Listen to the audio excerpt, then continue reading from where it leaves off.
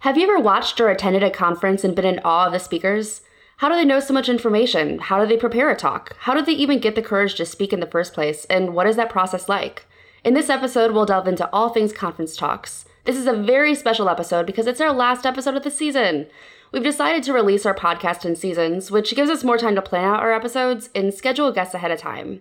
We'll be taking the month of December off, and we'll be back with brand new episodes in January. So with that, let's jump right in. Welcome to the Ladybug Podcast. I'm Kelly. I'm Allie. And I'm Emma, and we're debugging the tech industry. Are you a developer looking for your next challenge? Meet Shopify.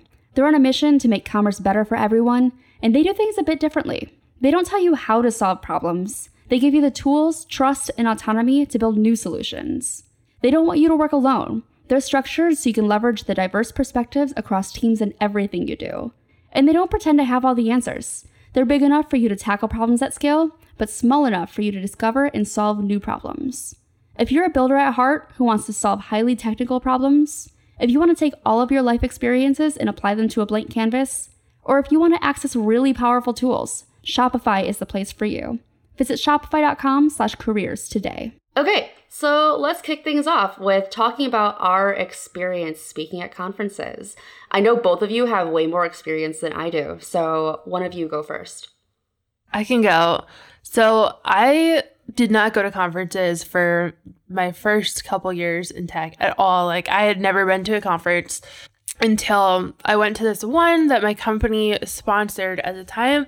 And I noticed that they did not have very many women speaking at all. Like, I think that they had one or two, and they were all speaking about like what it was like to be a woman in tech. And I think that that can be definitely a pattern. But I, after that, saw a call for papers, which is the application process that you go through in order to speak at a conference. And I saw that, was like, maybe I should apply and talk about a technical thing. And so I just really randomly submitted this calls for papers. This is before I blogged or anything like that. I ended up getting accepted and kind of spiraled from there. So I definitely took some time off before doing my second talk, but from there, I only count meetups and conferences combined, so I don't necessarily know how many conferences I speak at, but I think I did 20-something talks that first year, and then this year, I did like 15, I think. Are you nuts? Oh my goodness. That is so many. Yeah, it's a lot. And it totally spirals though, because once you do some, then people are like, oh, you should speak at my thing too. And oh, this talk would be awesome at this. And so it just kind of spirals from there. You've probably experienced that too. But that was part of your job, wasn't it? Was like dev advocacy? Yeah, for a couple months, I was somewhat half and half dev advocate and software engineer. So kind of part of my job at that point. But for most of my time, I've been teaching at General Assembly, and it's definitely not part of my job there. In fact, I have to take like my vacation days and stuff to speak. So definitely much more difficult usually than it was when I was working at Dev. Yeah, for sure. Yeah, this was my first year speaking at conferences. I set a goal for myself this year to speak at one, and I applied to one. It was React Girls London. It was earlier this year. I think maybe it was in April. And I got accepted, which is super exciting. So that was my first conference. But then, as my Twitter following kind of grew, I think I got contacted by a lot of different conferences to be a speaker, which is, I was really grateful for those experiences. And I think I agreed to speak at maybe 10, but I ended up having to back out of 4 for personal reasons this year, which was really sad. But what I quickly realized is that trying to speak at this many as, your first go around is really, really tough mentally. So yeah, that's my experience. I did some fun ones. I got to meet Allie in person in North Carolina, which was a ton of fun. Shout out to All Things Open because Todd did a great job organizing that. That was one of the best conferences I've ever been to. It really was. And there were so many great speakers there. Kent Dodds gave a really great keynote, as did Chris Coyier and Tracy Lee. There were a ton of... Ashley McNamara. Hers was so good too. I loved Ashley's. I thought it was super relatable. We'll link them all down in the show notes just so you have them. So yeah, that's my experience. Kelly, you've spoken at some conferences, right? Yeah. So I did my first conference talk last year in September. I being in the e-commerce space, I don't really enjoy doing technical talks. I don't really enjoy doing talks on like development related topics in general. So all of my speaking engagements that I've done have always been e-commerce related. So I did my first one at Shopify Pursuit, which was a conference for Shopify partners. That's about starting an agency and growing an agency. I did a talk for, it's called the Boutique Summit. It's for a bunch of people who own boutiques. And it was in Atlanta, and it was on like conversion rate optimization and that kind of stuff that bores everybody else. And I did one with MailChimp as well on email marketing. So yeah, those have been mine. I've been avoiding doing technical talks all of my life, and I'm going to continue doing that. See, that's funny because I am of the same mentality. So I gave a live coding talk, which was super ambitious given that it was like my second talk ever, and it was in front of like nearly 1,000 people on the most massive stage ever. And I gave a live coding talk building a portfolio with Gatsby, and I nearly soiled myself, keeping it PG.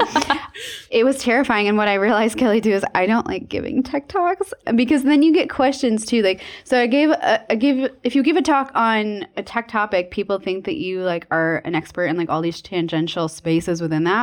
Like I spoke at a GraphQL conference, which we joked the other day that, conference-driven development, where like you sign up to do a conference, you don't know the technology in and out, but you signed up anyway. And GraphQL Day was one of those for me where I was like, okay, I don't really know GraphQL, but like let's do it.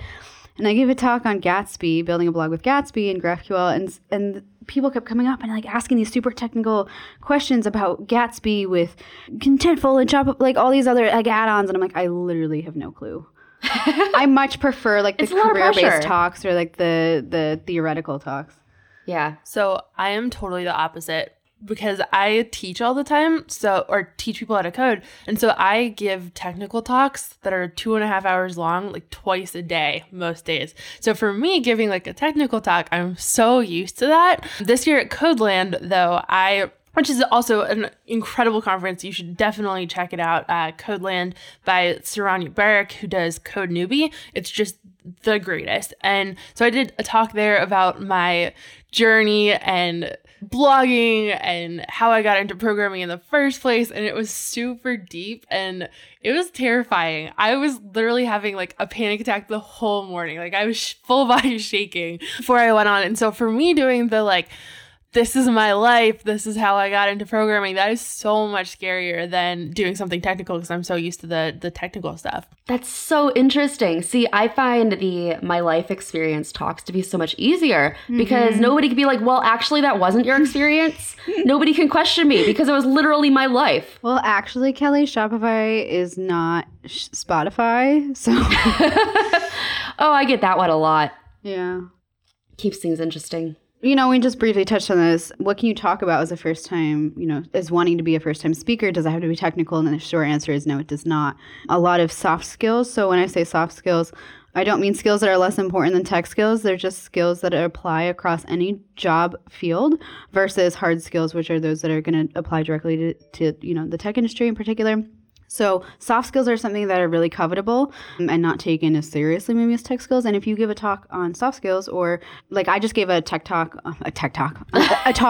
on culture and how different cultures collaborate and communicate and how that can enhance your team's productivity. It doesn't need to be technical. It can definitely be theory-based. It can be based in psychology. It can be based in team building. So long as, it's going to be relevant in some way to the audience. I generally find organizers are super laid back about it not being technical. I think it's a really great addition to any kind of conference talk like schedule in general, because not everybody's going to relate to every single technical talk that's there, but the non-technical talks are super relatable, especially if they're just like personal growth, how to learn. Everyone has their own experiences, but we can all learn from each other's experiences, and that's why these non-technical talks are so beneficial. Totally. I do 2 talks that are kind of non-technical, and these ones don't make me nervous. It's really just telling my life story that makes me nervous. But so I do one on blogging and one on teaching, and those 2, they always get a bunch of people that come to them, and people are really complimentary. So definitely, even if they're not like how to write GraphQL queries, people still totally benefit from that. I think too, even if you decide you want to go the technical route, it doesn't have to be live coding. And additionally, it doesn't have to be expert level. when you attend a conference, it's very much mentally draining to sit through talk after talk that is like expert level tech talk. And so like Kelly mentioned, like having non-technical talks to break up that struggle of having to retain attention, those are really good. But also beginner level talks are also great because not every attendee is going to be an expert. And it's also good. So when I spoke at that GraphQL conference and I wasn't a GraphQL expert, I did get people coming up to me after saying they really appreciated the low level or high level, depending on how you look at it, like the beginner introductory talk, because they themselves were also beginners. And a lot of these expert level talks, they don't tell you what the acronyms are. They don't like explain what all these different technologies are. And when you can give a beginner level talk, it'll reach, you know, maybe some of the audience who up until that point was not engaged. I think that's a really good point. I think I really like 101 level talks for that specific reason, because when you've been involved in a certain technology for so long, you forget what people don't know. And these 101 talks are a really great opportunity, especially for new speakers who may not have a ton of experience on a specific topic to test the waters and see, what it is that they do know, because they know the beginner level. They know how they learned because it's more, recent history. So I think that having those 101 level talks are definitely a great option. Yeah, and I think oftentimes intermediate people on a topic are the best people to give beginner level talks because they have been through the introductory process really recently, and so they still know the pitfalls, they know the difficult parts, they aren't so entrenched in that world that all the jargon is so part of their vocabulary that they don't remember what it's like to not know what things mean. So I definitely think that you don't have to be this 100 times expert to speak about some topic. Cool. Let's talk about the CFP process, because I have never actually participated in one before. It's all because I've only done e-commerce related topics. I've been asked to speak at these very specific events. Yeah, so CFP stands for Call for Paper. It's essentially like a conference stating to the public that they're looking for speakers. And the way that I've experienced a call for paper is typically it's like an online form, like a Google form, and you will go and you'll add a talk title, an abstract, so around 150 to 200 words explaining at a high level what your talk is going to be about, maybe more detail about the talk itself, maybe the structure of what you want to go into. It might ask you the length of your talk, and if you've given it before, and if you could link to the recording of it. I think those are the main things that they ask for. Allie, do you remember them asking anything else? That's pretty much it. There will sometimes be additional information sections, and if it's a workshop, what other things you need for the room. But yeah, I think that's a great overview of it. I'm so fascinated by the fact that it's called Call for Papers when there's nothing actually being written down. I come from a background of science and research. So when you're going to a lot of these conferences, the first ever conference I attended was called the Obesity Conference because it was all about obesity.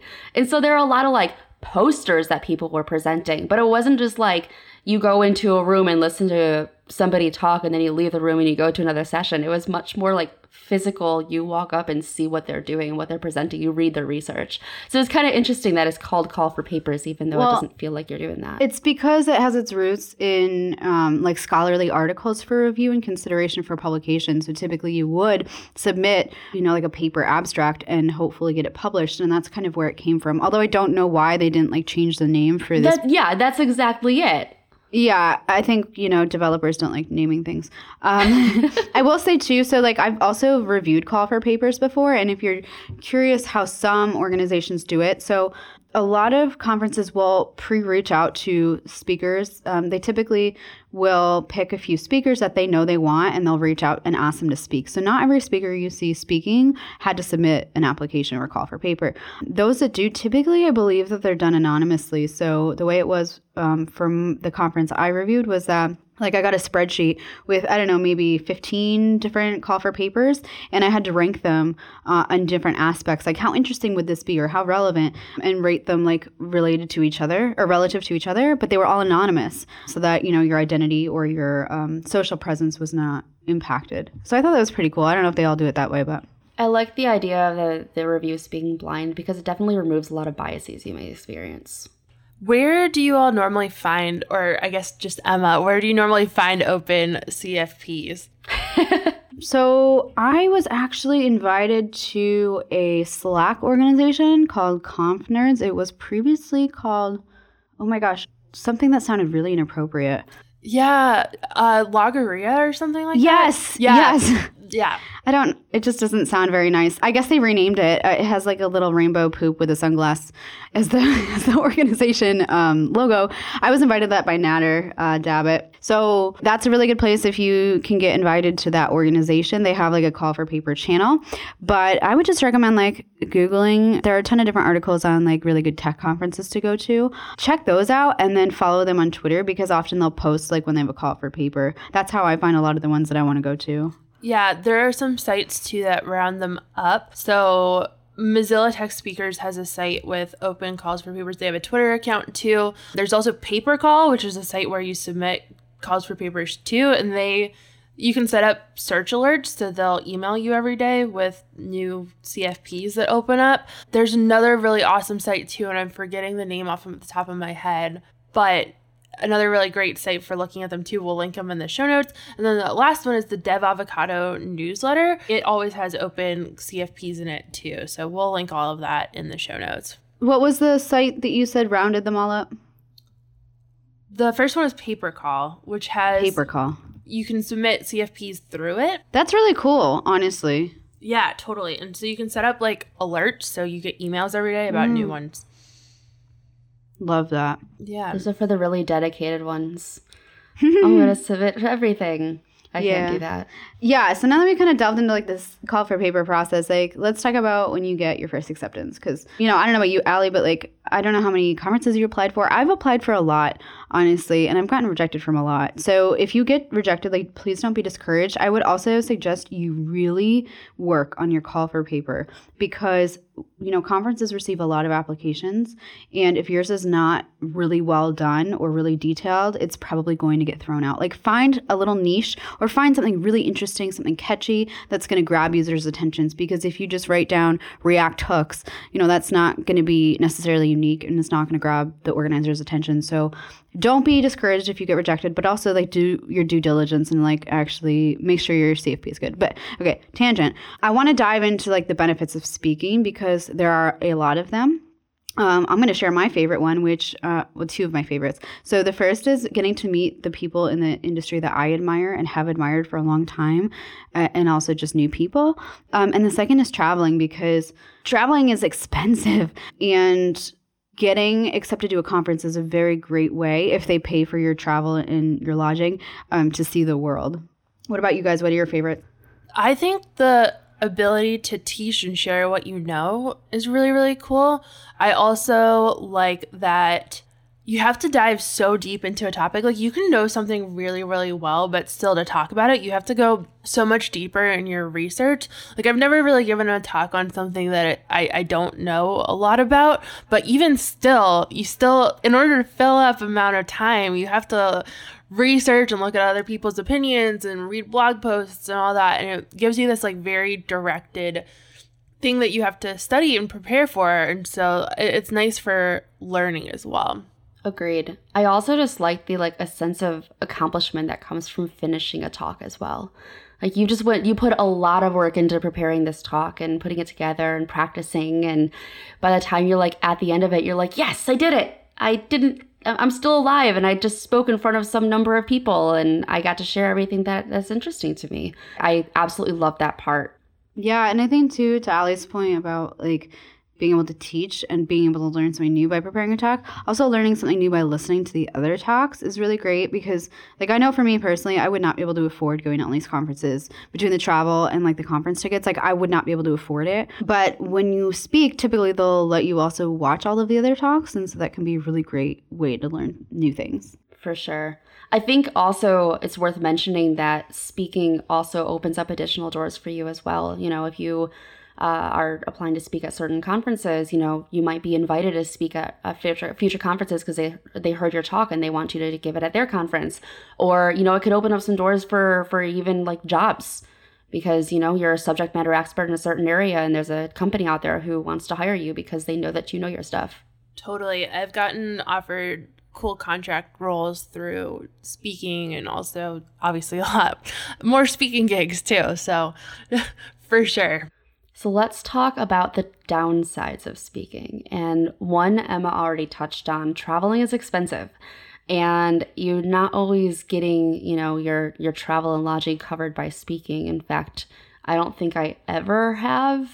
I know that's going to change or you guys might have a different answer. But yeah, I've never actually had travel or lodging covered when I've been speaking. And so that can get kind of pricey. And also just the time commitment, not only for preparing a talk, but for the time you spend traveling and you have to take time away from work and you have to make that up somewhere. Yeah, I've been very, very fortunate that every conference I have spoken at has been covered travel and lodging wise. If not for that, I definitely could not afford to travel to these places and do all these amazing things. I would also say a downside that we don't discuss is, for me, it's burning out and imposter syndrome. I said yes to every single opportunity basically that I received this year in terms of speaking. And that was insane because this is not my day job. And so I was doing this all extracurricular. And I think I prepared 3 different talks from scratch, one of which was 45 minutes long. And so it's really, really hard not to burn out, but also your confidence in yourself and your knowledge is severely questioned. At least it was in my experience of am I smart enough to be have people pay to come see me speak? It's a lot of pressure, especially knowing that people have paid to be there and you want to make sure that you respect their time. Yeah, I totally relate to a lot of this. So actually for me, travel is kind of a downside to some extent. It's really cool to see different places in the world, but I get so panicked by flying and being in some other place, like a hotel, and not being at my house, and sometimes not knowing anybody in that country and not knowing anybody at the conference. And so that can be really anxiety provoking for me. And, you do get to travel to these places, but it's not like you're having these free days where you can just do whatever you want. You mostly get a couple hours in between the conference dinner and the talks or something like that. So it's not like it's just a paid vacation somewhere. It's really you're going to speak and you're doing the conference, and it's not like you're going to tour a bunch of areas. And then definitely feel the burnout and time commitment.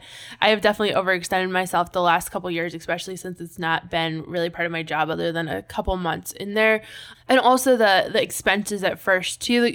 I will only accept stuff that pay for travel and lodging just because my work does not pay for that at all. And also paying for those trips is just completely unrealistic. So I only accept those opportunities. But that being said, there's still a bunch of incidental costs like Ubers and meals out and things like that. And so it's still expensive even though the travel and lodging is usually covered. And then also I think experiences at different conferences with the people there can be really, really different as well. You can have these awesome positive experiences and have a ton of friendships that come from it and meet some really incredible people. But then there are also the people that are really not great either and have had some really tough experiences with that as well and actually stopped speaking for a while because of that. So yeah, that's definitely a downside too. I think one of the anxiety-inducing parts for me as well is Q&A at the end of a talk. Yeah. I don't know what they're going to ask. And so I don't want to be blindsided by a question I can't answer. And I know you experienced that with the GraphQL talk you did. You seem to handle it well, though. No, luckily that was one-on-one. So I have actually explicitly asked conference organizers for no Q&A. And a lot of them now are actually not including Q&A as part of the talk. There are a couple ways around this. One, make sure your talk takes the entire time. 2, just go to the conference organizers and tell them you're not comfortable doing a public Q&A. And you can also explicitly state to, hey, you're welcome to come up to me after and talk with me more. And if you don't know the answer to a question, there's no shame in just saying, I'm not sure. Or you don't even have to admit that. Just say, you're welcome to come up after and chat with me a little more. I like that. So I think we should talk about speaker fees a little bit. I think so too. This is taboo. It is taboo, and I think there's a lot of misconception around it. So this is something that I was curious about this year because, given that this is not my day job and I have taken vacation days for every single conference I've traveled to, that's time that I could be spending with my family. And that's valuable to me. And so I have decided that I've had 2 parameters for my conferences next year. It's either I wanted to go to this conference for whatever reason, like maybe it's in a city or a country I've always wanted to visit, or maybe they're amazing speakers and I want to go see speak. Or 2, I'm going to start asking for a speaker fee. The reason being I am giving up paid time off essentially to do these things. And I'm not certain why this is such a taboo subject to discuss because, Allie mentioned this earlier, like I'm not rich. And I think there's a misconception that like, oh, like you have a lot of followers, like you're doing well, you've got a lot of income from different places, you must have a lot of money. The reality of it is, it's really, to be frank, like I don't think it's anyone's business how you spend your money or if you have a lot of money. For me personally, I have a lot of medical debt in the US, and for me all these side projects that I take on, including now asking for speaker fees for some of these conferences, goes towards trying to pay off my debt. And that's not something I share publicly. But when you just hear that, oh, this person's asking for a speaker fee, they're high maintenance or they are just trying to milk the system for all the money, my response to that is, well, I have a lot going on financially I don't make public. And in all honesty, I don't think that is anyone's business to know other than mine. Now, I know that's a hot take, but this is just where I'm coming from is my time is valuable. I could be spending it with my family. I could be also making money to pay off my medical debt in other ways. And so if a conference is making money off of me, if they're selling tickets and using my platform to do that, and they're a for-profit organization, I think it's fair. I think it's totally fair to ask for some of that profit if you're giving up your time and all of that. So that's my hot take of that. I don't know. What do you 2 think? I think it's an important thing to point out, though, especially like I've never organized a conference before. I don't know what goes into it. But if you're making money from a conference, this is a business for you. And if you're having speakers come to that conference, those speakers are essentially contractors. They're working for you to speak. And in that case, I feel like they should be paid. Again, it is a hot take, but in the CFP process, I would treat that like a job application, as far as wanting to make sure that, you put your best into it. But if you're treating the CFP process as a job application, you should treat the actual speaking engagement itself like a job as well. Like it's like you're contracting essentially. So I'm a big fan of speaker fees. I understand that not every conference has the budget to pay for speakers. And in that case, I'm totally fine with that. Like if I find a topic that's really interesting to me and I want to give my time to speak, I'm not going to ask for a speaker's fee in that case just because it's like a trade-off in that sense. But if they're going to be profiting off of me, I want to be compensated for my time. Yeah. So for me, if I'm doing local stuff, so stuff that's right by where I live, I'm totally fine not taking money and not being paid for travel or lodging or anything like that because it's helping my local community. And, I like the opportunity to teach. I think that especially when I was starting out, speaking was really great for boosting my profile in the local community and like building up a brand, whatever that means. I hate that term, but I think it probably makes sense to most people. So I think definitely at first, it is really worth it. But I think of how many hours I've done of free work for people who have then made money off of that. And this isn't just speaking at conferences. This is in general, like doing interviews for people and all of that. Like people have made so much money off of my free work since I've raised my profile. And I think that there's a lot that's really hard about that, especially like Emma said, like that we have a lot going on in our lives too. And it's not like just because we have a lot of followers, we make huge amounts of money or anything like that. So especially when we're getting asked nonstop to speak at things, we have to somehow kind of weed through that and figure all of that out. So I definitely think that speaker fees are important. I also just want to preface this real quick, Kelly, with the fact that I recognize we're all coming from this place of privilege of A, having these opportunities, and B, having these conferences who are able to essentially foot the bill for a lot of these things. So yes, this is us coming from a privileged perspective. I just want to acknowledge that. Not everyone has this privilege.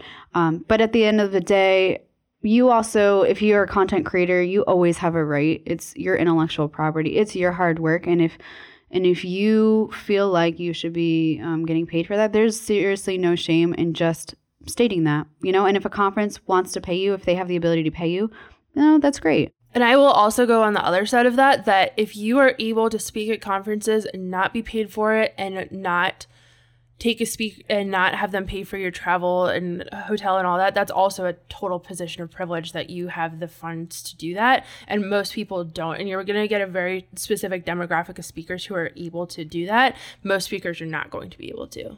I think I've also seen people who can actually afford to travel to these conferences and all of that, on their own dime, actually ask the conference to sponsor someone from an underrepresented group. I think that's a fantastic idea. So if you are able to actually afford these things, ask them to, sponsor an attendee who otherwise might not be able to attend. I think that's a great idea. I love that. Especially, I know it's expensive, especially if you're, let's say it's a conference based here in the US, and there are a lot of really, really, really talented people, let's say in Africa. And it'd be really great to have them come out to the conference and speak, but it is expensive to have that distance traveled. So to be able to sponsor somebody else is really, really great. And I think I absolutely love that idea. And one more thing I just want to throw out there, because I remember there was a tweet maybe a few months ago. The fact that we all also have the privilege to travel internationally to speak at these conferences is something we don't really discuss.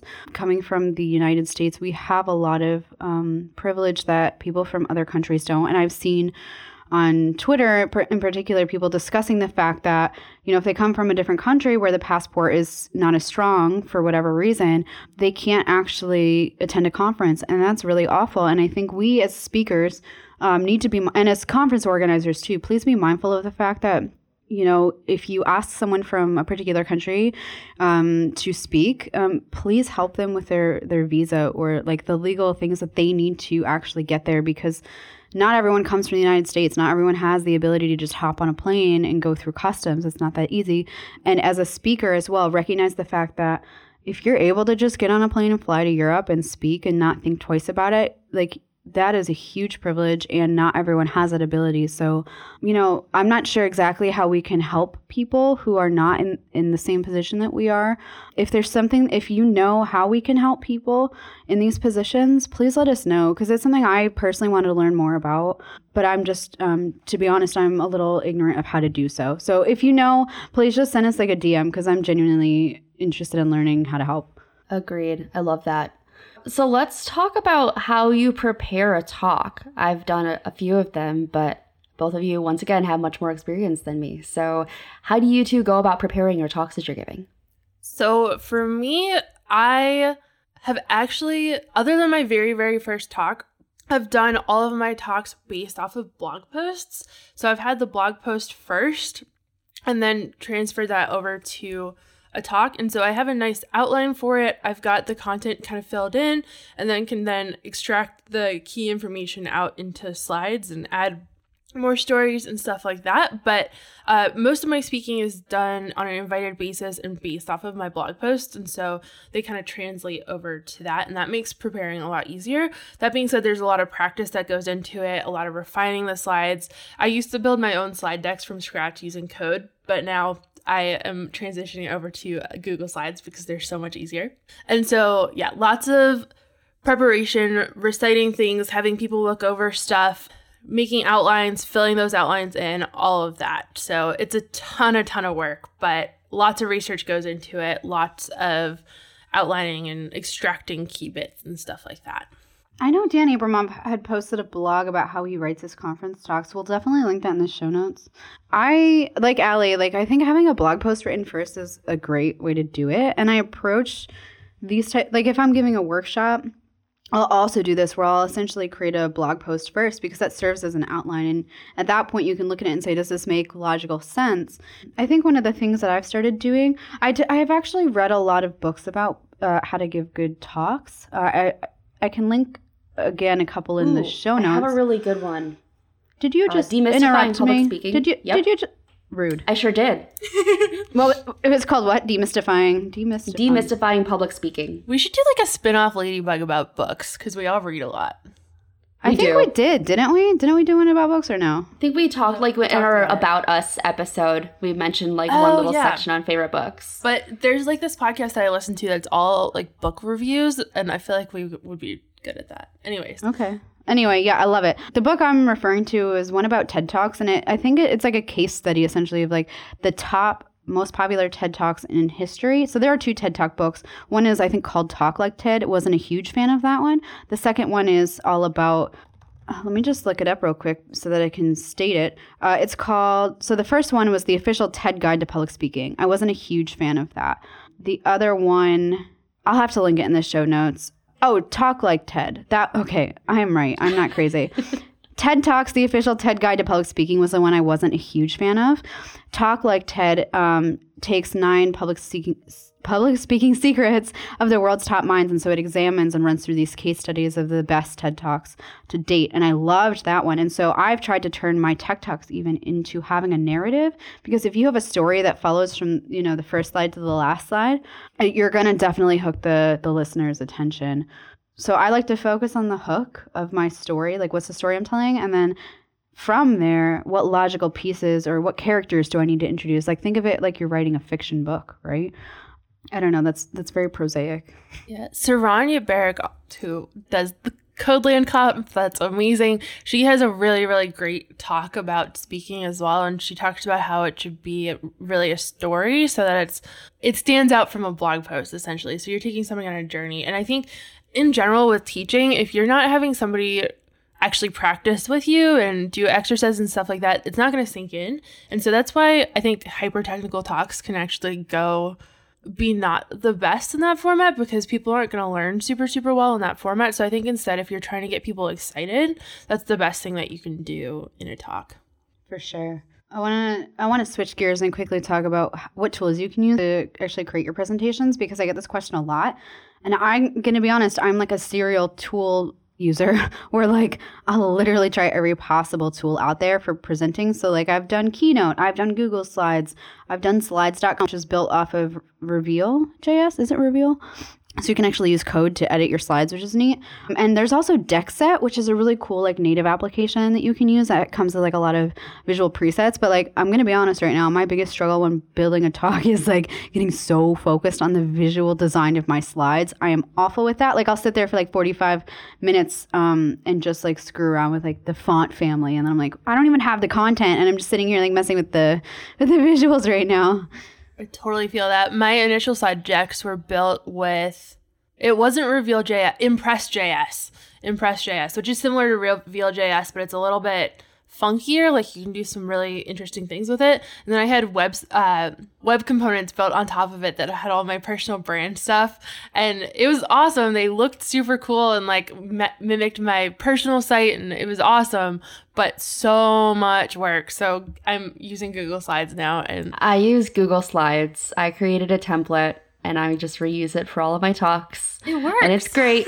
It's perfect. I can not spend too much time tweaking the actual design of the slide, because I will be like Emma and spend more time doing that than actually adding the content into the slide deck. So yeah, Google Slides, really great option if you're not doing anything super. I just actually purchased a license today for this website called Envato, which is like one of those design everything asset sites. And they have like a ton of keynote templates, as well as like Google Slide templates. They also have like motion graphics and sounds. Like you pay like a monthly subscription or like a yearly subscription, and you get access to all of these templates, backgrounds, fonts, like anything you could ever want from design assets. Like they have it. So we'll link that as well down below, because I'm definitely going to check that out for my next conferences. I think another one you can look at, and I don't know if they actually have presentation decks, they definitely do, Creative Market. So these are all one-off purchases, so you can find like a specific presentation slide deck template that you like on, based on whatever software you're using, and there's no annual fee that comes with that. So you just buy it once and you're good to go. Creative Market's really cool because you're also supporting a lot of freelance designers. I am definitely gonna buy some things on here. I'm a huge fan. I use that for a lot of my website building too, because they've got a bunch of design assets like SVGs and stuff that are really nice. So highly recommend. And pretty fonts too. Like their fonts. Cool. Yeah. How about this day of speaking? Because that's kind of the finale all of this. All these hours go into applying and preparing, and then you get the tiny little talk itself. So what is our advice for doing the talk itself? I think the most important one, and this is based on my own experience, is when you're rehearsing, it's not just reading through your own slide deck. It's just like silently. You need to actually practice out loud and hear yourself say the words. If you have somebody you can actually, present your talk to, especially if you're just getting started and learning how to do these conference talks, if you can actually present it to somebody else, really, really useful, because they can provide feedback, provided that they're the kind of person who is going to, not hold back and tell you when you said something that doesn't make any sense or just comes off wrong. I find that to be really, really helpful. That's awesome. Yeah. So my first talk ever I gave at a local meetup, I actually forgot to breathe. And like by the end of it, sounded like I had run a marathon. It was actually quite mortifying. So like actually take time to breathe, and additionally bring water. I don't know. I envy speakers who don't need water, but I get up there and I'm like, I've trekked through the desert for a month. So I always bring water. Typically, I'll try to bring one with a straw if possible, just because then I'm not like having to open a water bottle and just everyone had to watch me. Actually, my first real conference talk, I had to like walk across the stage and actually like pour water into a glass and drink. And like everyone had to sit there and watch me, and it was terrifying. So I would say those are my two biggest. But to your point about rehearsing, even if you think you're the world's best public speaker, you still have to rehearse. Like I took this for granted and I got a little too confident in myself. I'm like, I don't need to rehearse. And then you speak in front of people and you're like, you forget how to speak. Especially, this is something I totally took for granted too, but if you're giving a conference talk in your non-native language or like a second language, definitely also rehearse. And also props to people who give conference talks in a non-native language. Like I have enough trouble speaking English. So Totally. So I have advice here too. So first I go over my slides a couple times morning of. So before my talk, so I just have like a last run of looking through my notes, looking through my slides, maybe tweak some things because that happens unless you had to turn in your slides early, which happens too. I also always, this is probably a personal one, but I always dress in something that makes me feel confident. So something that I feel good in and that usually dress up a little bit. Wear shoes that are comfortable too, shoes that you can walk in. Not 8-inch high heels. That would be painful and terrifying to walk around on stage in those. But if you're comfortable with them, all the props to you. Super impressive. And do my hair and makeup and all that too. And then right before, I blast Britney Spears music because it makes me feel confident and calms me down a little bit. So I just listen to that on repeat. And so that's kind of my advice. It's a little bit untraditional, but for me, it really, really helps out to feel my best in a lot of different aspects. I have one more thing to add to rehearsing. So people have different approaches to practicing their talks. Some people don't prepare any kind of notes for themselves. Some people prefer like little note cards with bullet points, or they use like just like the speaker notes section on the presentation software. Some people will practice basically memorizing their talk. It's going to vary from person to person what works best. I will say that I've seen and I've known from experience that if you go the memorization route, it can really throw you off if you're expecting to know everything from beginning to end and have every single word memorized, because when you forget a word, it kind of like makes you stumble and it becomes a little bit more difficult to kind of catch up from there. I'm a fan of speaker notes, just like on the speaker notes section on the presentations. Is that what it's called? Just speaker notes? Yeah. And a lot of conferences will have fancy setups too. So you have your speaker notes on a screen in front of you and your slides behind you. And they have this like really nice thing. So yeah. And this might be my lack of experience, but somebody once told me that you're going to remember about 80% of what you actually want to talk about. And that held true for every single talk that I've given to date. So I kind of plan accordingly when I'm planning my talk to forget some of the things that I intended to talk about and kind of add that into my overall time. I don't know if you two have the same experience or if that's just a very, very me thing. Yeah. And I also just want to say too, like, you're the only person who knows what you wanted to say. And if you forget to say something, or like you say something maybe not the way you wanted to phrase it, like own it, because no one knows what you were planning to say, and don't beat yourself up about it. Oh, also, technology always fails when you're speaking. Always. I don't know what it is. It's like magical. Like your internet will go out, your computer won't hook up to the projector. Like that's not just you. Don't worry. It happens. And so be prepared for it to some extent, but at some point you can't be too prepared. Well, it just happens. It's not your fault. It happens to everybody. Yeah, please download your slides locally too, just to have in case. And also, like, it's not a bad idea just to have like one or two things that you could banter about if you need to up on stage, like live in front of people. Like, come up with a couple topics in your head. You're like, yeah, like your favorite pumpkin recipe or something. I don't know. I like pumpkin, so like I would be fine talking about that. But I'm really big on self-deprecating humor. I had the computer completely freeze up on me 10 minutes into a talk in April, and I had to restart the computer, and it was an old system and it was not my computer. And so it took about 5 minutes to get back up and running. So I basically had all the self-deprecating humor and banter for 5 minutes. So yes, that is really good advice there to plan for the unexpected. Another thing to note is, Emma gave that live coding talk. There are certain conferences that they will say you cannot do anything live coding. So it's really good to record demos of what it is that you intended to show, just in case you can't do the live coding for whatever reason. You do have a fallback. Yeah, and also the Food Network approach for demos too, where you have the finished project that you can pull out just in case your live coding goes wrong. You can still be like, oh, well, we have an error, but this is what it would have looked like. Food Network approach. If they love that. I thought you were going to say, have free samples just to satiate the audience. I'm going to remember that one. Oh, that's a great idea, too. If you want to feed me at a conference talk, by all means. That would be super fun. I am still waiting for spaghetti. In any case, I think as a last note, we should maybe discuss, how do you actually get started? What is the first step that you can take if you want to speak at a conference? I think speaking at meetups, like local meetups, is a really great first step. It's a smaller audience. It's usually, people are not paying to be there. So there's that pressure that's been removed, as we've discussed. There's pressure that comes with, people paying to see you speak. And it's just really good practice. Yes, and meetup organizers are always looking for speakers. They can never find people as a former meetup organizer. So you don't have to go through this like super absurd CFP process that has a 3% accept rate. If you want to speak at a meetup, chances are they'll be all for it.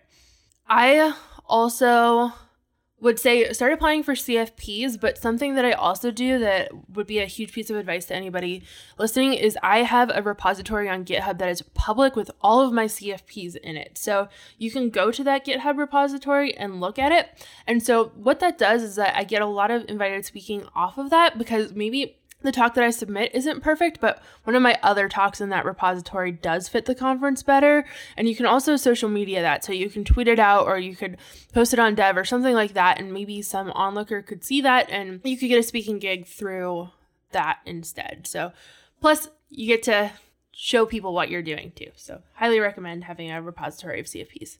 I have one just side comment to make here.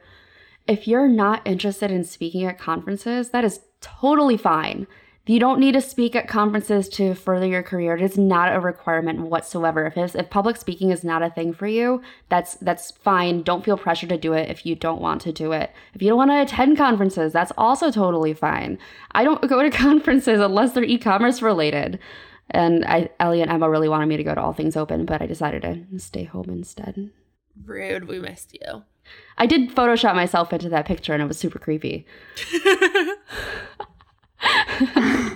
I won't even add it to our show notes. You can go back through Twitter history and find that if you're really curious, because it is super creepy picture, and I was really proud of it. Please do not do that. Anyway, if you like this episode, tweet about it. We'll select one tweeter to win Ladybug stickers each week. If you know someone who should be a guest on our podcast, please visit our contact page on ladybug.dev to submit the name. Now, we are taking a break for the holidays, and we'll be back with a brand new season of the Ladybug podcast on January 6th. So thank you so much for all of your support in our first season, and we can't wait to show you what we have lined up next.